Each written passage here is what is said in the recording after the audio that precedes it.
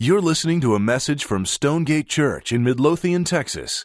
For more information about Stonegate and additional audio resources, visit stonegate-church.com. And let me just start this last sermon by going back to this summer. My family received a precious gift from y'all of a sabbatical. And part of what we did during those 10 weeks, we did a 6,000-mile road trip. 3 kids, a pop-up camper. I'm not sure if that's what a sabbatical is supposed to be or not, but that's what we did for a part of that. But we went up to Minnesota and then over to Mount Rushmore, the Grand Tetons, Yellowstone, just got to see some really beautiful scenery, some beautiful things along the way. And, we had multiple moments where we're literally in places where you could just look out and see what felt like for miles in all directions. Do you know that scene when you're up and you're in the middle of that sort of a place where you look out and it's just for miles and miles you can see? Caleb and I had this running joke because we were in that sort of terrain for most of that, month of June. And anytime we were in a place like that, I'd look at Caleb and I'd say, Caleb, this is big country. And he'd look back and say, yeah, it's big country, all right. Just for miles and miles you could see. And, in some of these moments, you'll probably recognize what I'm trying to say here. In some of these, moments, you would look out and this just a beautiful landscape, right? I mean, just as pretty as it could possibly be.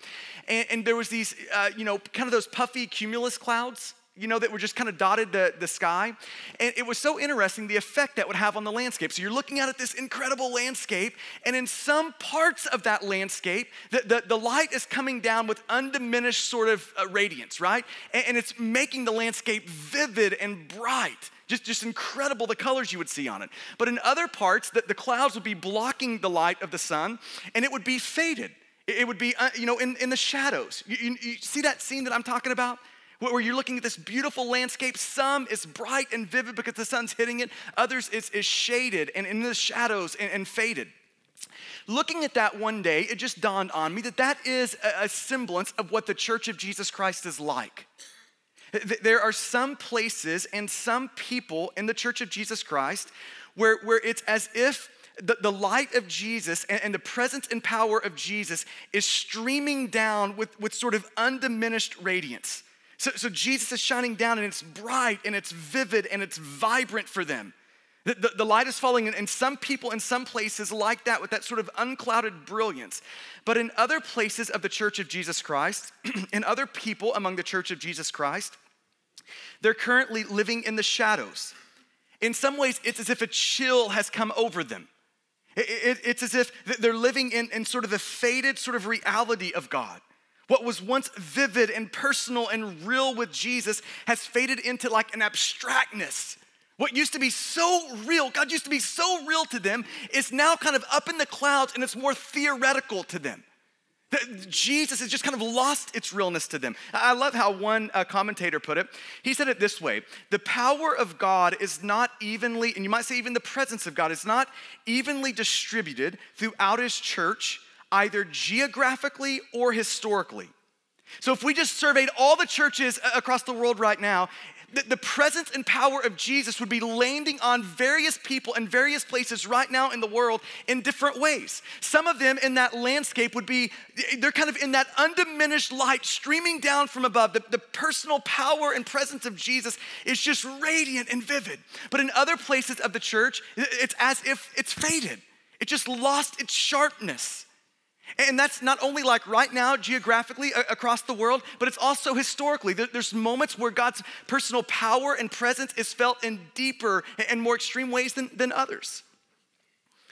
And here's one of the dangers I think that presents for any of us as a follower of Jesus. One of the dangers is that we'll be under the clouds in the shadows, and our eyes will in a way grow accustomed to the darkness there.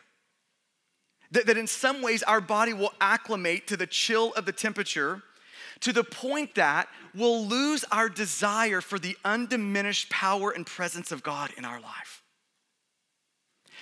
Think of it this way in your life right now. Whatever your experience right now of God is, it's just helpful for us all to know this. It's not anywhere near what it could be or what it might be. And it's so easy for our desires and for our expectations of God to just shrink down to what is the status quo right now of our lives. That's a danger for every Christian. And so I want to finish this set of sermons on the church by really just setting before us all this morning the possibilities of what God might want to do with us, with what God could do with us in this time and in this place. I want to leave you this morning with maybe, this is what I'm praying for you and me, is that God might give us this morning a renewed desire to see the clouds disappear in our life, and for God to send a fresh wave of his power and presence into our church, into our area. That we would be a people praying like that, praying for what has traditionally kind of in church history been known as revival. That we would be asking the Lord for that. Now, what is revival? Let me put this up on the screen for you just so you get kind of a working definition right off the go. What is revival? I love how my friend Ray Ortlund describes it. He says it this way. Revival is a season in the life of the church when God causes the normal ministry of the gospel to surge forward with extraordinary spiritual power. Revival is seasonal, not perennial. So in other words, it's not the way God is always working right now in this world. It's seasonal in nature. God causes revival. We do not cause revival. It is the normal ministry of the gospel, not something eccentric or even different from what the church is always charged to do. What sets revival apart is simply that our usual efforts greatly accelerate in their spiritual effects. So you're doing the same things, but now it's accomplishing times 30, times 40, times 100 more. God hits the fast forward button. And this blessing spills out from the church to watch over the nations and an ingathering of many new converts to Christ. Now, wouldn't we love to see that happen? And that's what I want to set before you, just to get us thinking about that. Hopefully desiring that. Like to put an expectation and a hope in us that maybe, just maybe, you and I would get to see God do that. Now, here's what I'm gonna do this morning. I'm gonna read through several texts in the book of Acts. And before I read these texts, though, I feel like I need to preface by saying this. When you read the Bible, you're not reading a fictional novel. Now, I'm gonna say it one more time. When you read the Bible, you're not reading a fictional novel that someone just kind of made up. That's not what you're reading. When you read the Bible, you are reading what God is telling us. It's God's words describing his actual works in history. Like, in other words, the Bible is historical. Like the things that you see in the Bible are real people doing real things with God. This is what we're reading in the books of Acts. So when we read through these passages, make sure you're not thinking like this. Man, that's a great story someone made up. No, it's not a great story someone made up. This is the story and the collection of what God has done in history, in this world. So Acts chapter 2. Acts chapter 2. And you can just kind of follow along. If you've got your Bible open, just start in Acts chapter 2. We're going to look at several different passages, and you can just read right along with me. If you don't have a Bible, it'll be up on the screen for you. Acts chapter 2. So if you know the context of Acts 2, the day of Pentecost has arrived. The disciples are in the upper room, and they describe this moment of literally the Spirit of God just breaking into this room that they're sitting in. They said it sounded like literally like a tornado, or like this rushing wind ripping through the room. And in that moment, they were filled with the Holy Spirit. The Holy Spirit then indwelt them, and Peter got up to preach what is probably the most famous sermon in church history. So he preaches this sermon, and then watch what happens. This is in Acts chapter 2, verses 37 and beyond. Now, when they heard, this is the crowd, when the crowd heard Peter preach, they heard this, they were cut to the heart and said to Peter and the rest of the apostles, "Brothers, what shall we do?" And Peter said to them, here's what you should do. Repent and be baptized, every one of you, in the name of Jesus Christ for the forgiveness of your sins, and you will receive the gift of the Holy Spirit. For the promise is for you and for your children and for all who are far off, everyone whom the Lord our God calls to himself. And with many other words, he bore witness and continued to exhort them, saying, save yourselves from this crooked generation. Then look at verse 42. So those who received his word were baptized, and there were added that day about 3,000 souls. 3,000 souls. So I don't know when you read a story like that, what goes on inside of you. I have like two distinct reactions when I read a story like that. Here is one reaction. Yes, I love reading that. I mean, I'm reading a story of the power of God just on display. This is a moment where the clouds are wiped away and you have the undiminished power and presence of God land among a group of people. And I love reading that. I mean, it doesn't get much better than reading this sort of a moment. In this moment, personal repentance, which is a precious thing, every time an individual receives Jesus, places their faith in the life, death, and resurrection of Jesus, that is a precious thing. But in this passage, it's that personal repentance, it goes widespread. Revival is breaking out in Jerusalem in this moment. Watch how God does that. God takes a normal means, right? He takes a sermon, something Peter has done probably repeatedly at this point. He takes a single sermon, a normal sermon, and accelerates the effects of that sermon. So you have like a times a whole bunch sort of effect to this single sermon that Peter preached. And in this moment, 3,000 people headed straight to an eternity forever away from God. 3,000 people meet Jesus and are rescued by Jesus. I love to see those sort of stories, don't you? That's an incredibly encouraging thing to watch. But there's another part of me, so one part is yes to that, but there's another part of me that's a no to that. I think this would be the description of my no. I'm just kind of tired of reading about those stories. I would actually kind of like to see some of those personally. I mean, my no is, I feel like it would just be maybe what you could call a holy discontent. I love reading them, but could we see a few of those around here? Could we have some moments where we see that happen in our particular time and place? I love that this happened in Jerusalem, but how about South Dallas? How about the south side of the Metroplex? What if we saw it there? God, could we please have it here? And this is really the question I just want to set before you this morning. If God did that then, why not now? If God does these sorts of things in time and space in history, why not now? Why not now? Acts chapter 4.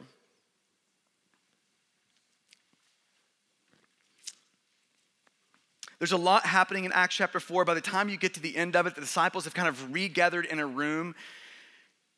And here's what you have happen in Acts chapter 4, verse 31. And when they had prayed, the place in which they were gathered together was shaken. And they were all filled with the Holy Spirit and continued to speak the word of God with boldness. They gathered in this room, they were praying. Now that's a novel thought, isn't it? We gather together with some people and we pray. And I don't know about you, but I would just love to be in the room, in the moment, in this time or place when we gather together and pray and God shows up like that. Where the foundations of the room you're in begin to shake and rattle. And these men and women were filled with the Holy Spirit, and here's what that produced. It produced them going out into the time and place they were in, into the neighborhoods they were in, the city they were in, and talking about Jesus with boldness, with courage. Could we not use some of that around here? If God has done that before, why wouldn't God do that now? Why wouldn't God empower us for those sort of things now? Why wouldn't we pray asking God to do that? Acts chapter 8. Acts chapter 8.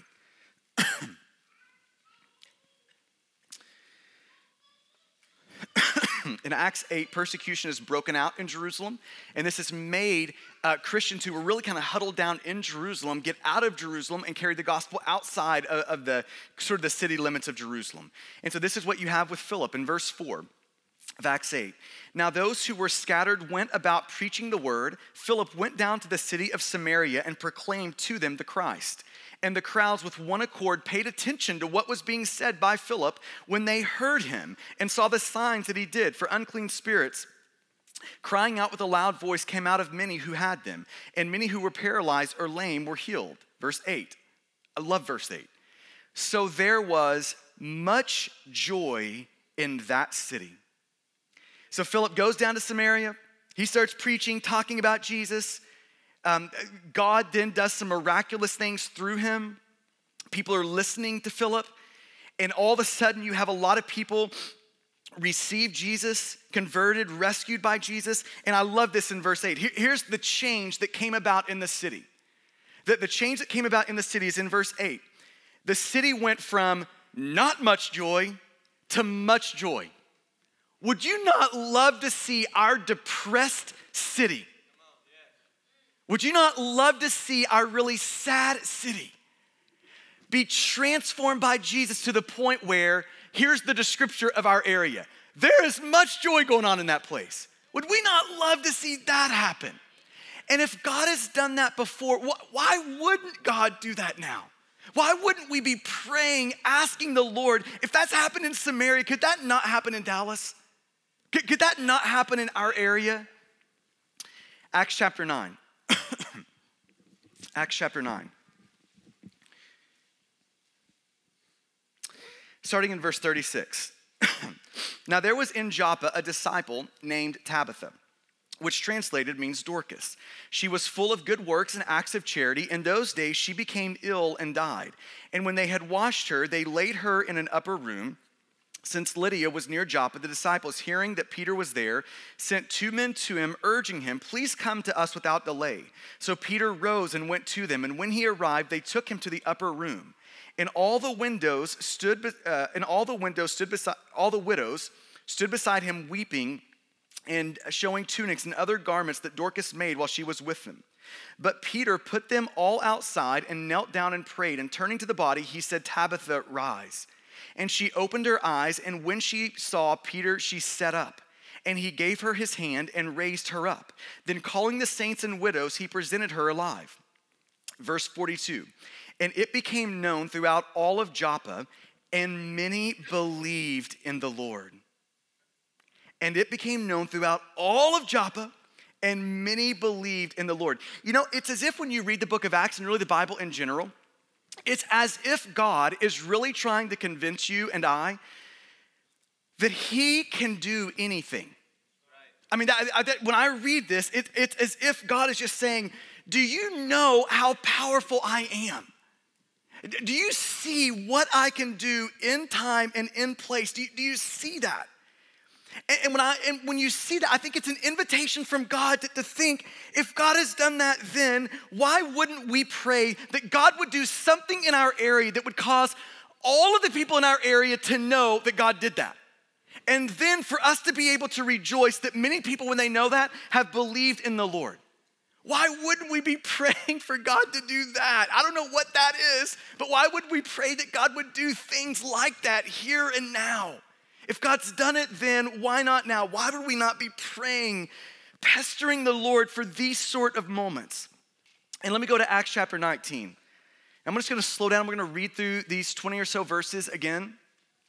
I wanna make a few comments on them and point out a few things as we do it. Acts 19. So we're back to the passage that you heard read a few minutes ago. It's just another one of these scenes in the book of Acts where God in some way flexes. It's when God takes the cumulus cloud blocking his personal presence and power from the church's life and from people's lives. It's just as if he blows it out of the way, and then you have the undiminished power and presence of God on display. Just another one of those sort of moments. And it starts in verse 1. And it happened that while Apollos was at Corinth, Paul passed through the inland country and came to Ephesus. Now, a couple of things on Ephesus. Ephesus was a very large city, a very important city in this time. It had roughly 300,000 people in it. So you're talking a really large place.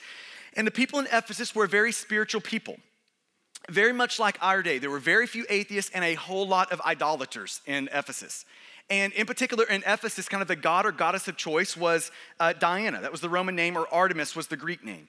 And you had a whole city that in many ways was tied to the worship of this false god, Artemis. So this is Ephesus. So he comes to Ephesus, and it goes on in verse 1. There he found some disciples, and he said to them, did you receive the Holy Spirit when you believed? And they said, no, we have not even heard that there is a Holy Spirit. Sort of sounds like some Baptist. Is that too far? I am one, so I can poke, right? They had not even heard that there is a Holy Spirit. And he said, into what then were you baptized? they said, into John's baptism. And Paul said, John baptized with the baptism of repentance, telling the people to believe in the one who was to come after him. That is Jesus. That's what you should be believing in. On hearing this, they were baptized in the name of the Lord Jesus. And when Paul had laid his hands on them, the Holy Spirit came on them, and they began speaking in tongues and prophesying. There were about 12 men in all. Now, it's interesting just to think about the origin. This is really the moment the church is planted in Ephesus. And everything that's about to happen in Ephesus began with Paul stumbling across a group of, I think this would be the best way to think of them, a very religious people. So they're really religious. They've got a lot of external conformity going. But at the same time, they're really lost people. They're religious and at the same time lost. They're religiously lost people. They were followers of John who hadn't yet made it to Jesus. So they were partially there. They got some of it. They just hadn't gotten the whole thing yet. Now, I think that is such an apt description for our current culture and context. We have a lot of religious people, while at the same time, they are religiously lost people. They just haven't made it all the way to Jesus yet. So this is so prevalent in our culture. Religious, so there's a lot of external conformity. So a lot of people go to churches or would claim to be a Christian, would live by the title of a Christian, or would kind of place themselves under the label of a Christian. They probably own a Bible or two. They might even pray before a meal. They might quote some scripture in a convenient moment, right? They know when to sit, when to applaud, when to kind of do this and that in church. They've kind of got the religious external conformity thing down, but all the while they are missing a deep, rich, vibrant love and trust of Jesus. Just like these 12 men in this passage, they have part of it. They're just missing the primary piece of it, which is Jesus. So they have some peripheral edges, but what's at the center of this thing, Jesus, they just don't have that yet.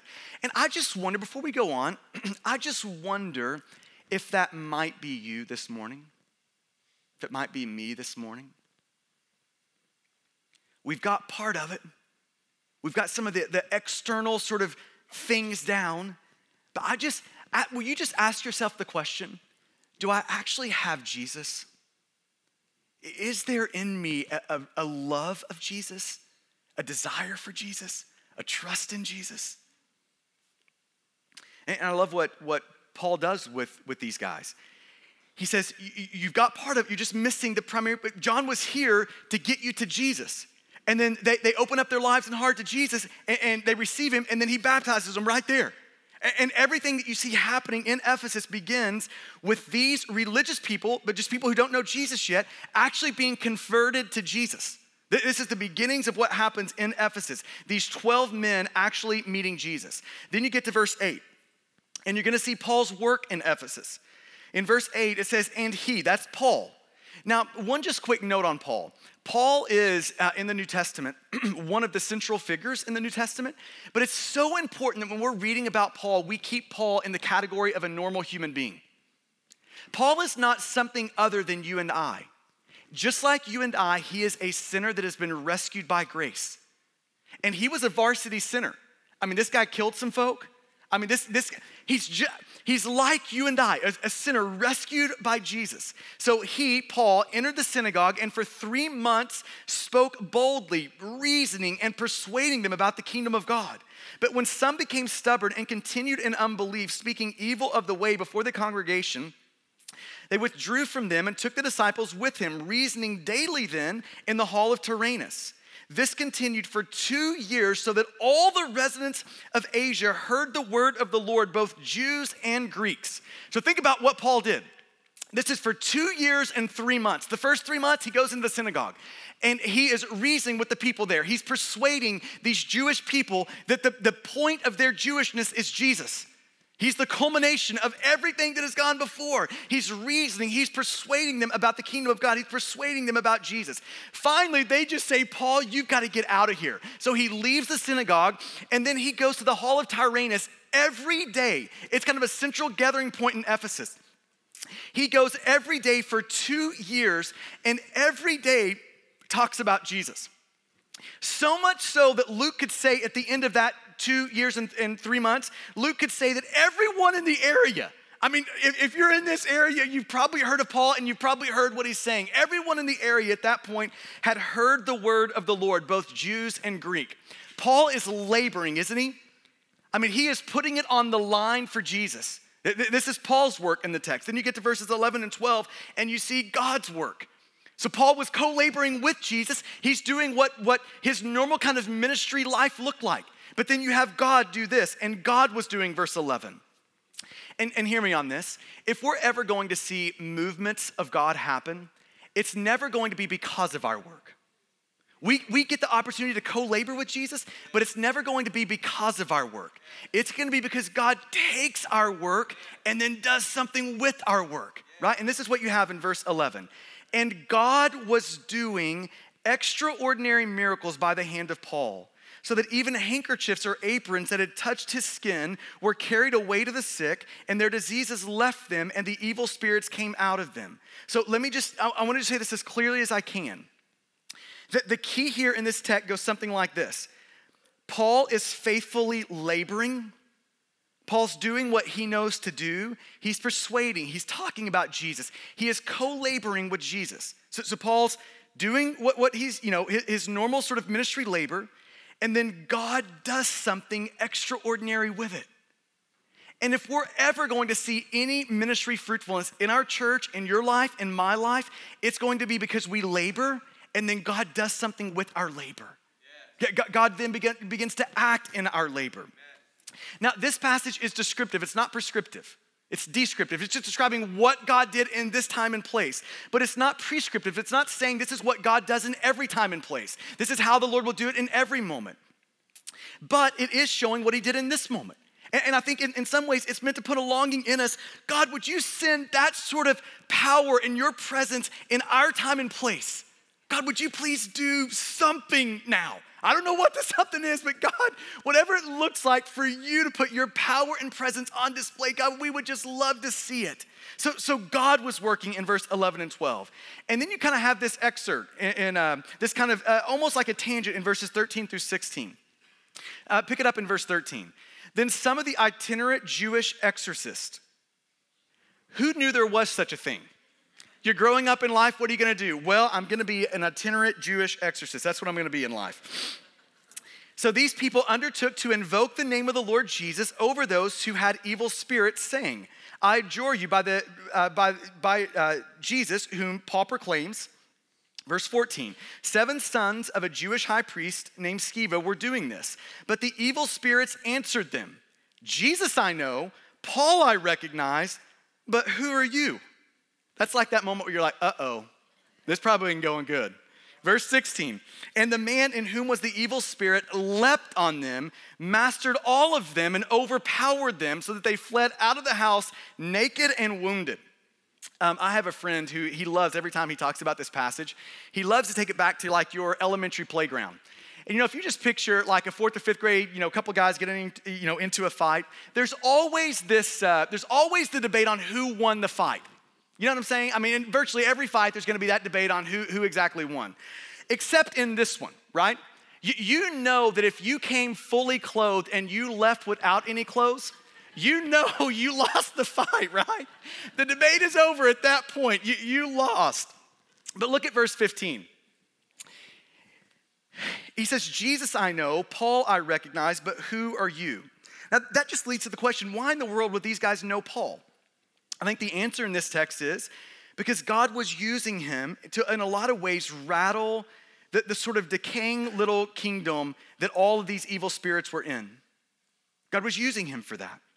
And I can't help but read that and just ask God, would you make us into the people that you're using for those sort of ends? If you've used people in the past for these sort of ends, God, could you use us for that? God, might you use us, this church, for that? God, would you do that for us? Now, what you're gonna see next in verse 17 and beyond is in a lot of ways a description of a revival that breaks out. What you have happening next is repentance goes widespread now in Ephesus. God flexes in Ephesus to do some really amazing things. And I want to just give you a few descriptions of what we see happening in Ephesus. Like maybe you could think of it this way. What are some of those marks of revival that you and I could even now begin praying for in our particular area, in our church, that God would do these sort of things here and now? What are some of these marks? You see the first one in verse 17. So you have all these things happening now in Ephesus. And then in verse 17, and this became known to all the residents of Ephesus, both Jews and Greeks, and fear fell upon them all. Here's Mark 1 of revival or repentance. Mark 1, reverence or an awe of God. God begins to pour out his Spirit in such a way where people regain the awareness that God is there. That this is part of what's happening in a moment like this. God pours out his Spirit in a way where God's power and presence are so evident that people who like one day ago were living as if God wasn't there, God is now unavoidably present in their life. I love how Martin Lloyd-Jones, commenting on this passage, how he says it.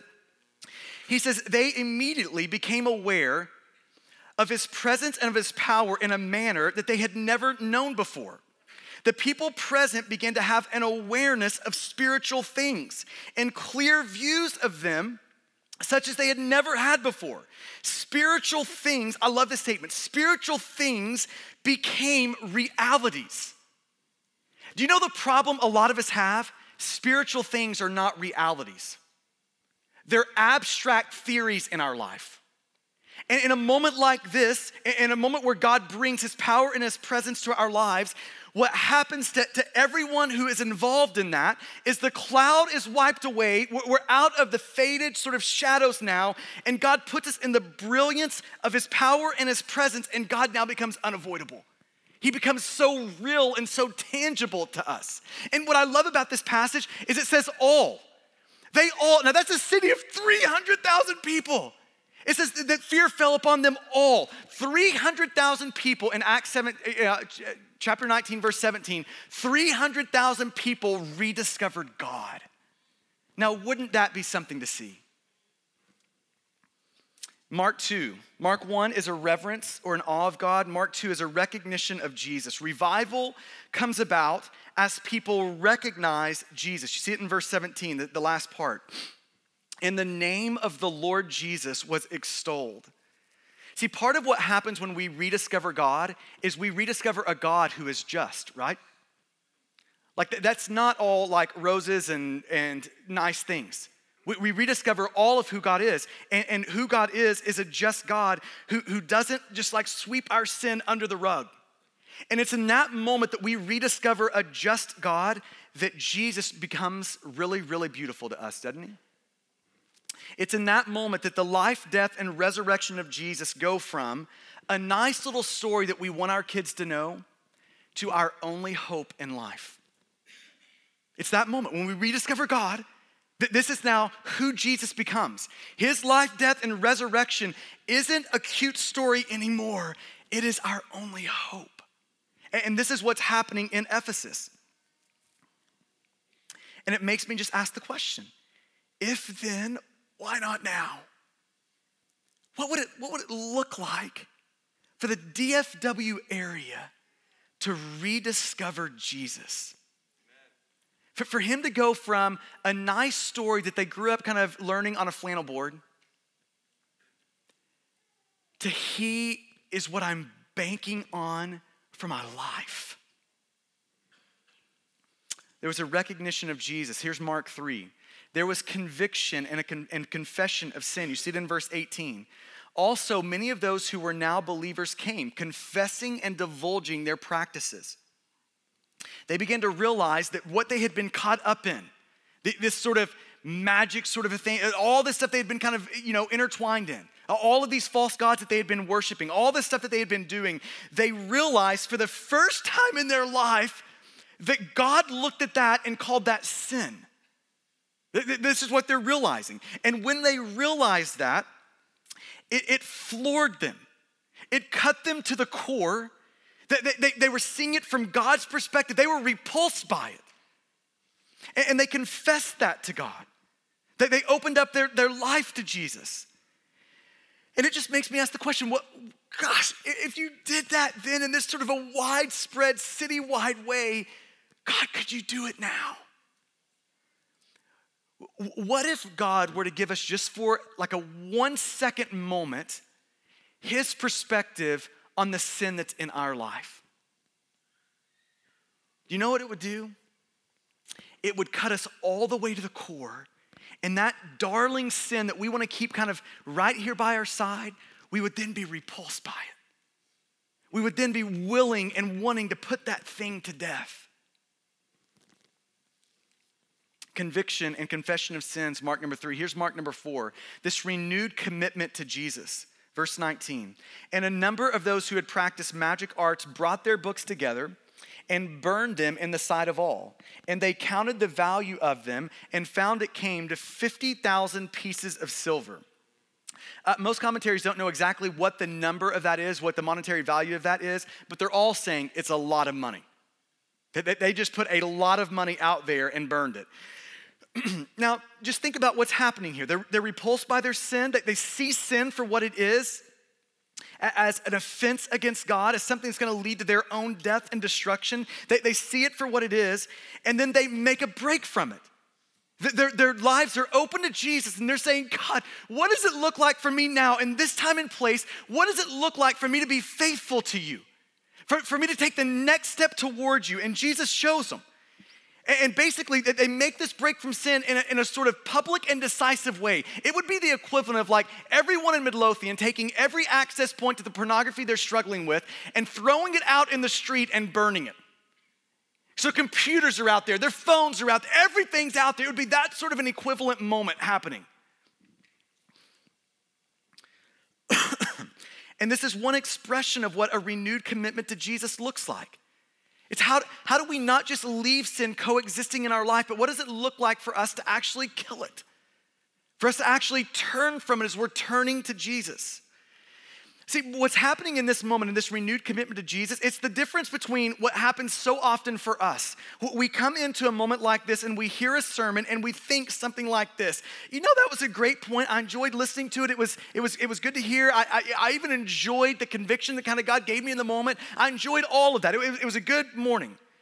It's the difference in that and then this on the other side. I hear that. I am cut down to the core. I confess and I open up my life to Jesus in repentance. And I say, God, whatever right now, not in a day from now, a week from now, in a year, right now, whatever it is that you want, God, I'm saying yes. Mark 4, this renewed commitment to Jesus. And mark number 5, lastly, there was accelerated gospel advancement. God took their normal labors and then push the fast forward button on it so it's accomplishing times 20, times 30, times 40. You see it in verse 20. So the word of God continued to increase and prevail mightily. Wouldn't we love for that to be the story of our area? The word of God continued to increase and it was prevailing in every moment. It was prevailing mightily, so much so that this whole city was turned upside down. If you keep reading here in verses 23 and beyond, you have basically an upheaval happen in the city, and here's the reason. The people who all had their businesses tied to this goddess Diana or this goddess Artemis, and much of the city was tied into her. This is how the economic kind of structure of the city was built around her. And now you have all of these people who are making a profit off of this idolatry in the city, who they're looking at what's happening thinking, we're about to go broke in here. We can't let this happen. You have a whole upheaval happen in the city because Jesus was so real and prevalent that people could no longer profit off their sin. Now think about that in the Dallas area. What if we just didn't even need a police department around here? What if there were no such thing as strip joints in the area? Because just nobody shows up at them. What if like the pornography industry goes bankrupt because there's just nobody going there? Nobody's purchasing, nobody's buying it. See, this is what's happening in Ephesus. Now, it makes me ask the question, could you do that today? Could you do that? And here's what's frustrating for me when I just think about that deep down in my own heart, that there's a part of me that's like, man, there's just no way. There's no way. And part of what this passage and Acts in general is meant to remind us is there really is a way. God really can do these sorts of things. And listen, this isn't just like in our ancient sort of biblical history. This is in our modern sort of present history as well. Let me just give you two stories and we'll be done. In the 1900s, early 1900s, there was a powerful revival and just outpouring of the Spirit that happened in Wales. And as it spread across the country, pastors literally saw thousands and thousands of conversions. Their churches just swelled in the early 1900s. The story is told of one farmer's wife. Her name was Mary Jones, who she personally led 70 people to Jesus in a short period of time. One kind of commentator on that revival and kind of what happened in Wales said this: drunkenness was immediately cut in half, and many taverns went bankrupt. Crime was so diminished that judges were presented with white gloves signifying that there were no cases of murder, assault, rape, or robbery, or the like to consider. The police became unemployed in many districts. I mean, is that not good? They become unemployed in many districts. Stoppages occurred in coal mines, not due to unpleasantness between management and workers, but because so many foul-mouthed miners became converted and stopped using foul language that the horses which hauled the coal trucks in the mines could no longer understand what was being said to them. Give me some of that. Wouldn't you love to see something like that now? And this has also happened in American history. The roughly 100-year period between 1740 and 1840 is known as the Great Awakening. It was two kind of waves of it in that 100-year period. Many people mark the beginning of the Great Awakening with Jonathan Edwards' sermon, Sinners in the Hand of an Angry God. You might have come across that in an English class back in the day. Here's what happened post that sermon in Jonathan Edwards' particular town. Over a 6-month period, he saw 1/3 of his town become Christians. In Midlothian right now, that would be 8,000 or 9,000 people becoming Christians in the next 6 months. 8,000 or 9,000. He went on to say this about his city, his area. He said, there was scarcely a person in the town, either old or young, that was left unconcerned about the great things of the eternal world. I'm going to read that one more time. There was scarcely a person in the town, either old or young, that was left unconcerned about the great things of the eternal world. Will you pray with me? Wouldn't we love to be able to say that in this area?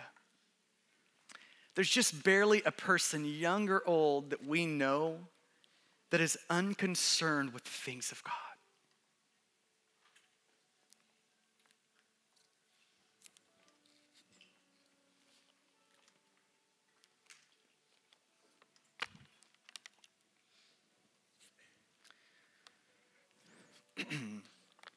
I want to give you a moment to allow the Spirit of God to press into you the things that would be most helpful and to wipe away what wouldn't be. And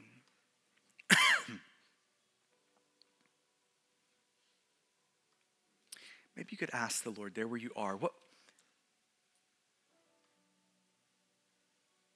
would be a next step that you would want from me? Maybe you could ask the Lord, do I have an awe of you? Is there a tangible sort of recognition of Jesus in my life? Any area of my life that needs to be confessed and repented of today? Any places where a renewed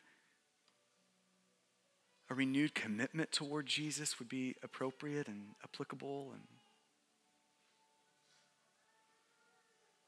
oh God, would you accelerate the advancement of the gospel in this area?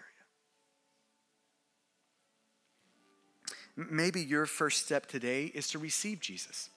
If you've come in and you've been thinking about and investigating Jesus for a while, and maybe this is your moment to actually trust Jesus for the first time, to turn from your sin and to hold up your life to Jesus and to say, Jesus, I'm trusting in the life that you lived for me. You lived perfectly in my place. I'm trusting in your sacrificial death where the wrath of God for my sin was poured out on you, God's perfect Son. And I'm trusting in your resurrection that shows God the Father was fully satisfied with your life and your death. So I'm trusting in you, Jesus. So God, will you save me? God, I'm trusting you. Here's my life. Do what you will with it. And if that's you this morning, you can talk to God, communicating those things to God. And we've got a prayer table set up right over here on the side of the room. We would love to meet you over there to pray with you this morning, to really just begin that journey toward the Lord with you. So, oh God, we want to see you in an unfiltered, undiminished sort of way. God, convince us right now that our present experience of you is not to the full reality and the full measure of who you are. So God, put a longing in us for more. Put a desire in us for more. God, will you please size up our prayer to the size of your power? God, would you help us be a people who are praying in ways that reflect that we're praying to the God of this universe, the God who did Acts 19. God, will you help us pray in light of that? Believe in light of that? Oh God, would you do that? And it's in your good name that we're asking these things. Amen. Thank you for listening to this message from Stonegate Church, located in Midlothian, Texas. For service times, additional audio and study resources, as well as information about our church, please visit us at stonegate-church.com.